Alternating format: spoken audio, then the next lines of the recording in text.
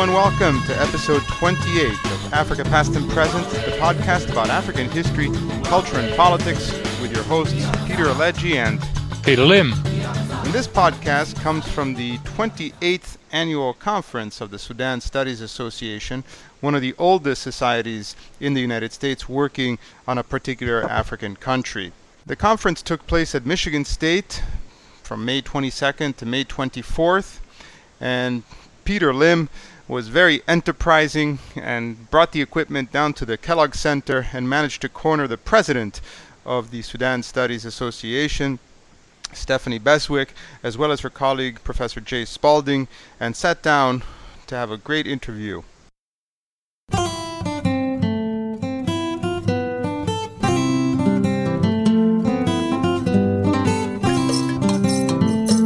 Stephanie Beswick is Associate Professor of History at Ball State University, Indiana.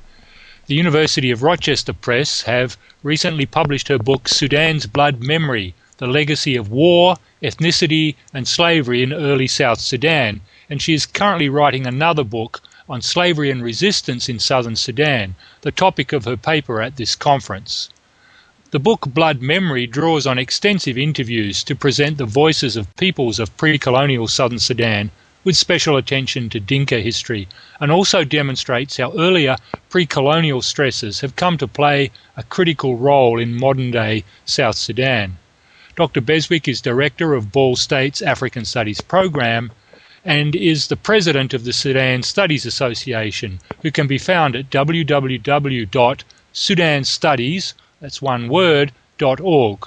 She's joined today by Professor Jay Spalding, from the Department of History, Kean University in New Jersey, a leading and well-established scholar of the Sudan who has written extensively on many aspects of Sudanese history, most notably books on Darfur and Sennar, including the heroic age in Sennar, public documents from Sennar, kingdoms of the Sudan, and several others. He has contributed to the Encyclopedia of Islam and the Encyclopedia Ethiopica, and also written on the history of ironworking in Kordofan in Nubia, the topic of his paper at the conference. Together, Dr. Spalding and Beswick edited White Nile Black Blood, War, Leadership and Ethnicity from Khartoum to Kampala by Red Sea Press, and have a new book from the same publisher, African Systems of Slavery. I'm Peter Lim, and we're podcasting from the Kellogg Center at Michigan State University at the Sudan Studies Association conference, where our special guests today are Professor Stephanie Beswick and Jay Spalding, leading historians of the Sudan. Perhaps we could start, Stephanie, with you. You've written recently on war, ethnicity and slavery in your book, Blood Memory, and today you have given us a fascinating paper on slavery and resistance in southern Sudan. Clearly from the discussion that ensued, this is a very complex issue. Maybe you could elaborate a little about these complexities and maybe the causes and how people resisted these slaveries. Well, first of all, you can't look at South Sudan as one unit. It isn't even one unit today, and I think everybody would agree with me on that. You're forced to do the anthropological thing, which is to look at ethnic groups and then try and look at a history of ethnic groups. And one of the things I've noticed about South Sudan in the 19th century and perhaps well into the 20th century is resistance sometimes equaled collaboration. And as someone also said recently here in this panel that we were just listening to, there are all kinds of slaveries. There are. Even the Dinka, who are not a group of people that have embraced any kind of centralization much in the past, have themselves, as I've discovered, practice certain forms of slavery and slave trading. But you can't say every Dinka did that. Only certain units of the Dinka, certain elements of the Dinka started going into a centralized phase. And before you know it, they were doing exactly what the Bagara were doing, or Turkish troops, or anybody else. And of course, across Africa, there's been debates for a long time about the nature of slavery, indigenous slavery, more benign forms of slavery. But in your paper today, you spoke about the 19th century, and of course there we had the intrusion, eventually of British colonialism, of the ivory trade up the Nile. So is this something that impacted the people such as the Bari? Oh yes, the ivory trade revolutionized this society, because what we had was a highly stratified culture there, of cattle pastoralists at the top and hunting and gathering peoples at the very bottom, and fishermen and blacksmiths somewhere in the middle levels of society. And during the 19th century ivory and slave trading era, anybody who could catch elephants and obtain ivory was going to make independent wealth, a lot of independent wealth. And it turns out that the lower echelons of the quote-unquote Bari culture and society were the people that could do this. And they got rich very quickly. This is why upper-level Bari were considering becoming Yari, shall we say, re-identifying themselves and going out and becoming elephant hunters. This was a way to make big bucks. Well, not bucks, but lots of money. And some did. They lost their status, their social status, and became elephant hunters. So the intrusion of the ivory buyers into southeastern Sudan had a massive impact. And you mentioned in your excellent paper the changes to the class structure, the movement of nobles and commoners. Clearly there was this substantial transformation of structures. Well, this is just the Bari. Similar things happened among the Azandi, and we have the Shilluk story. The Shilluk were a massive group of people who were determined to be about 1 million strong, and were merely just a few thousand by the end of the Turco-Egyptian era, apparently. It lost huge numbers of Shilluk people, transported up the Nile, up into the Khartoum area, sold into Egypt. So there is, of course, this other orbit or dimension of slavery and slave trades, and often we think when we discuss slavery, we think of the Atlantic slave trade, but it reminds me of this different orbit of the Islamic slave trade, sometimes so called, or slavery off the east coast of Africa.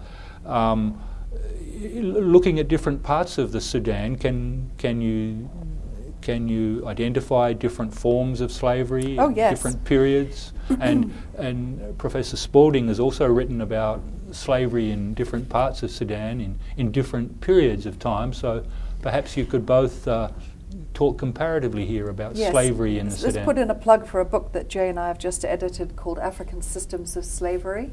And what I actually do is I compare Azandi slavery to Bari slavery. And is that book now out? It's going through Red Sea Press, and it's called African Systems of Slavery. We look forward very much to that. That'll be out in about a year.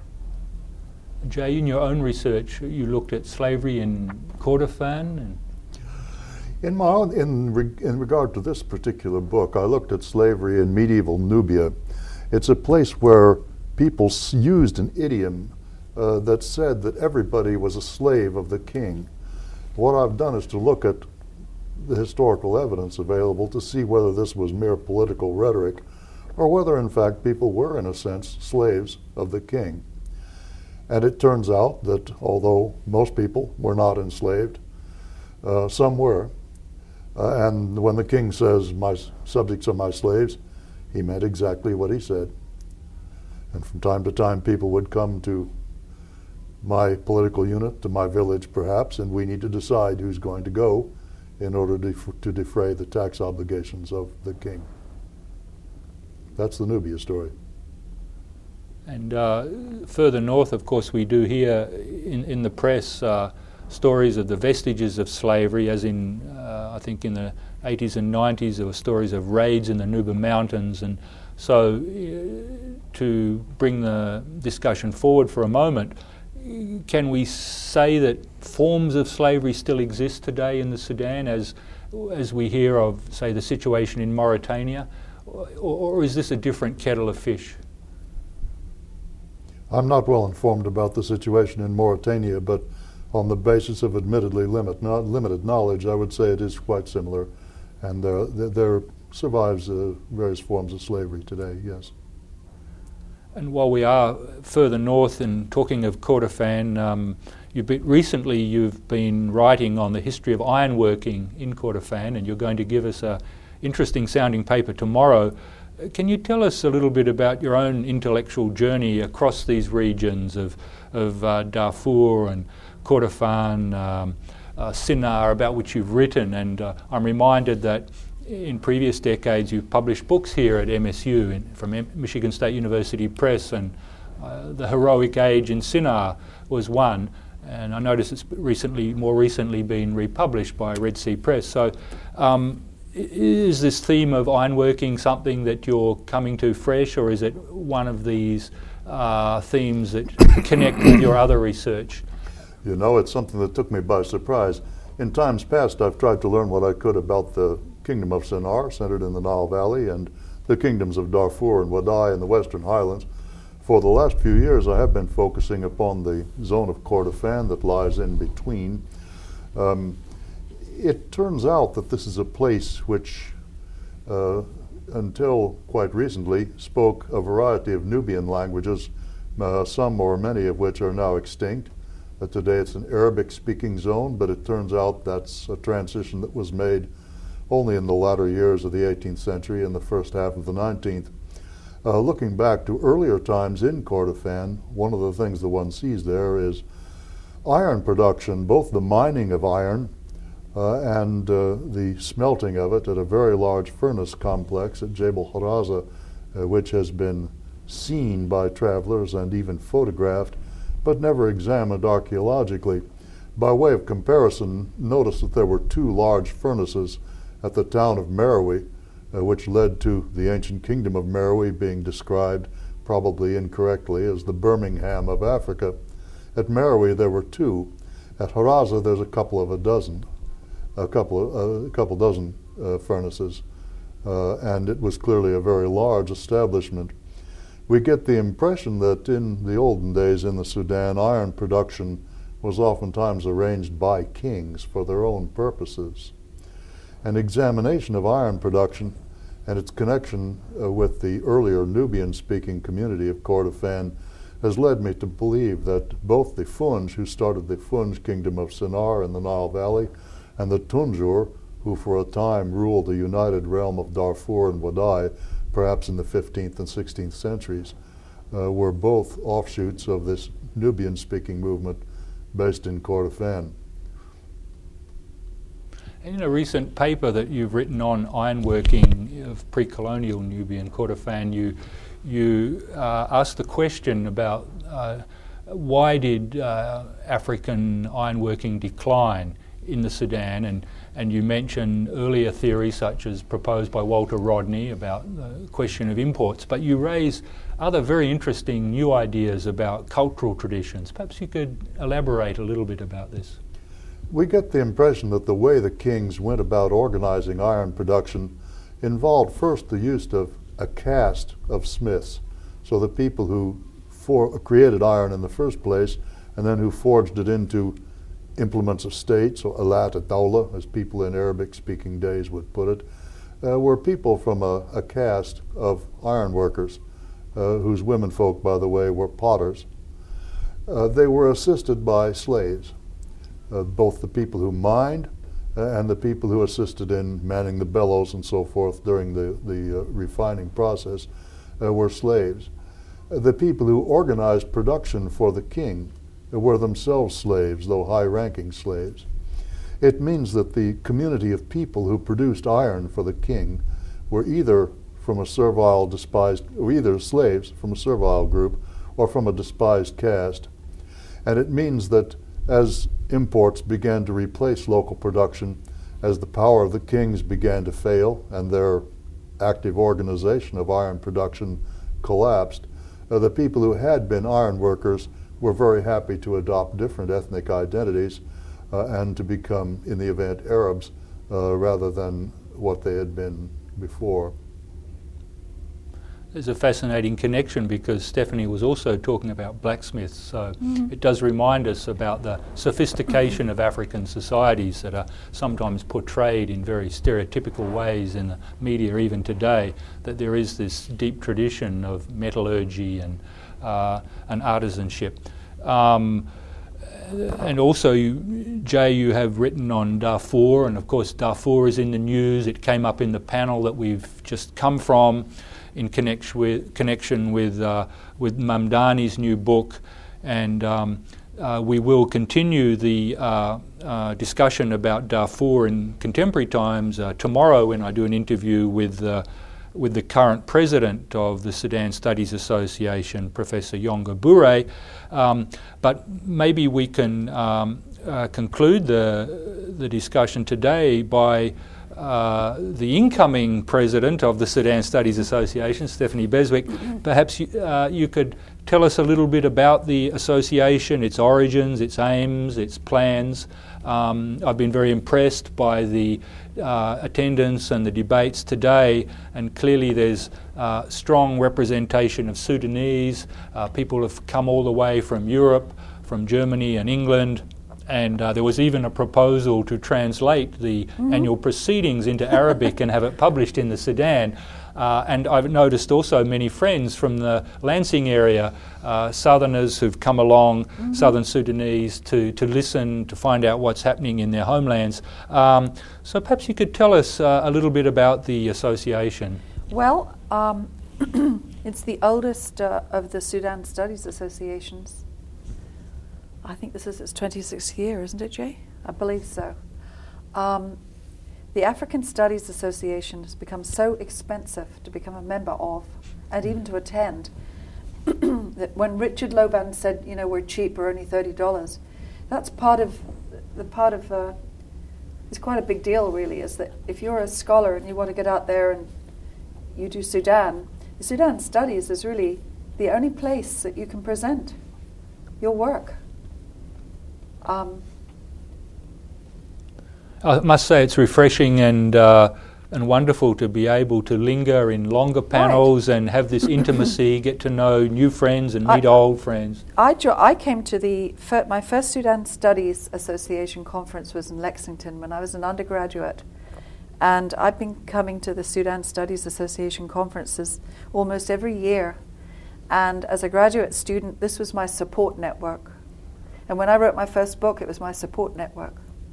It was where I went to go and find readers. And well, just in terms of students, on the panel that you've just chaired, we had 2 PhD students from Durham in England, which has this wonderful archive on the Sudan. So it is still performing that role. What are some of the aims and maybe challenges and plans of the association? I believe to encourage a lot of new scholars to join the association, particularly ABDs, and particularly the children of Sudanese scholars and the children of Sudanese who might be out here in the diaspora, to encourage them to get involved in the association and become interested in events of Sudan. And what about this question of publications? There was this proposal from the floor to translate that was really into wonderful. Arabic. And what can we say about the state of, say, publishing on Sudan, including in Sudan? Jay was just telling me there'd been a terrible fire in Khartoum recently, and well, I'll let Jay also answer that. Let me just say that closely associated with this association is Chikolika Sohan's press, Red Sea Press, and Africa World Press. Yes, and by the way, last year, Cambridge University Press contacted me and said, wouldn't you like to publish the proceedings of this latest conference? And I said, of course. And so now we're doing it. We've got a contract. And we might even translate it and publish might it. even.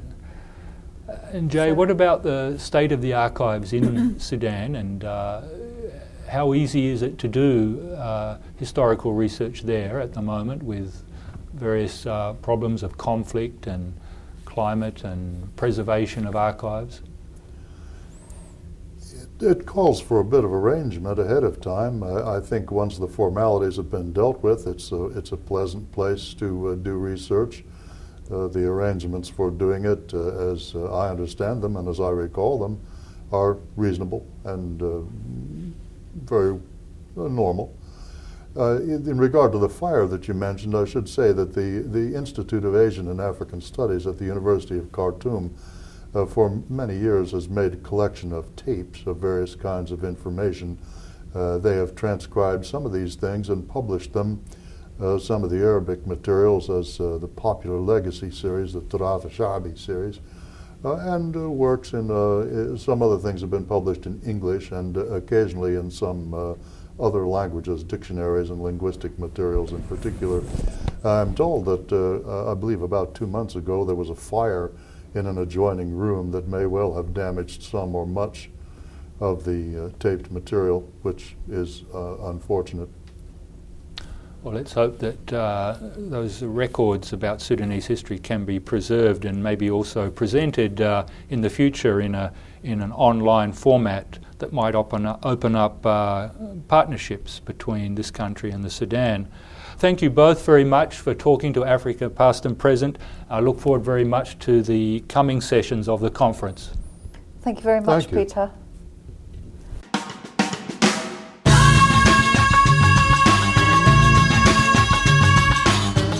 Africa Past and Present is produced by Matrix, the Center for Humane Arts, Letters, and Social Sciences online at Michigan State University. Our producer is Scott Pennington. Technical assistance is provided by Chris Johnson, Ryan Blyton, and Alicia Scheel.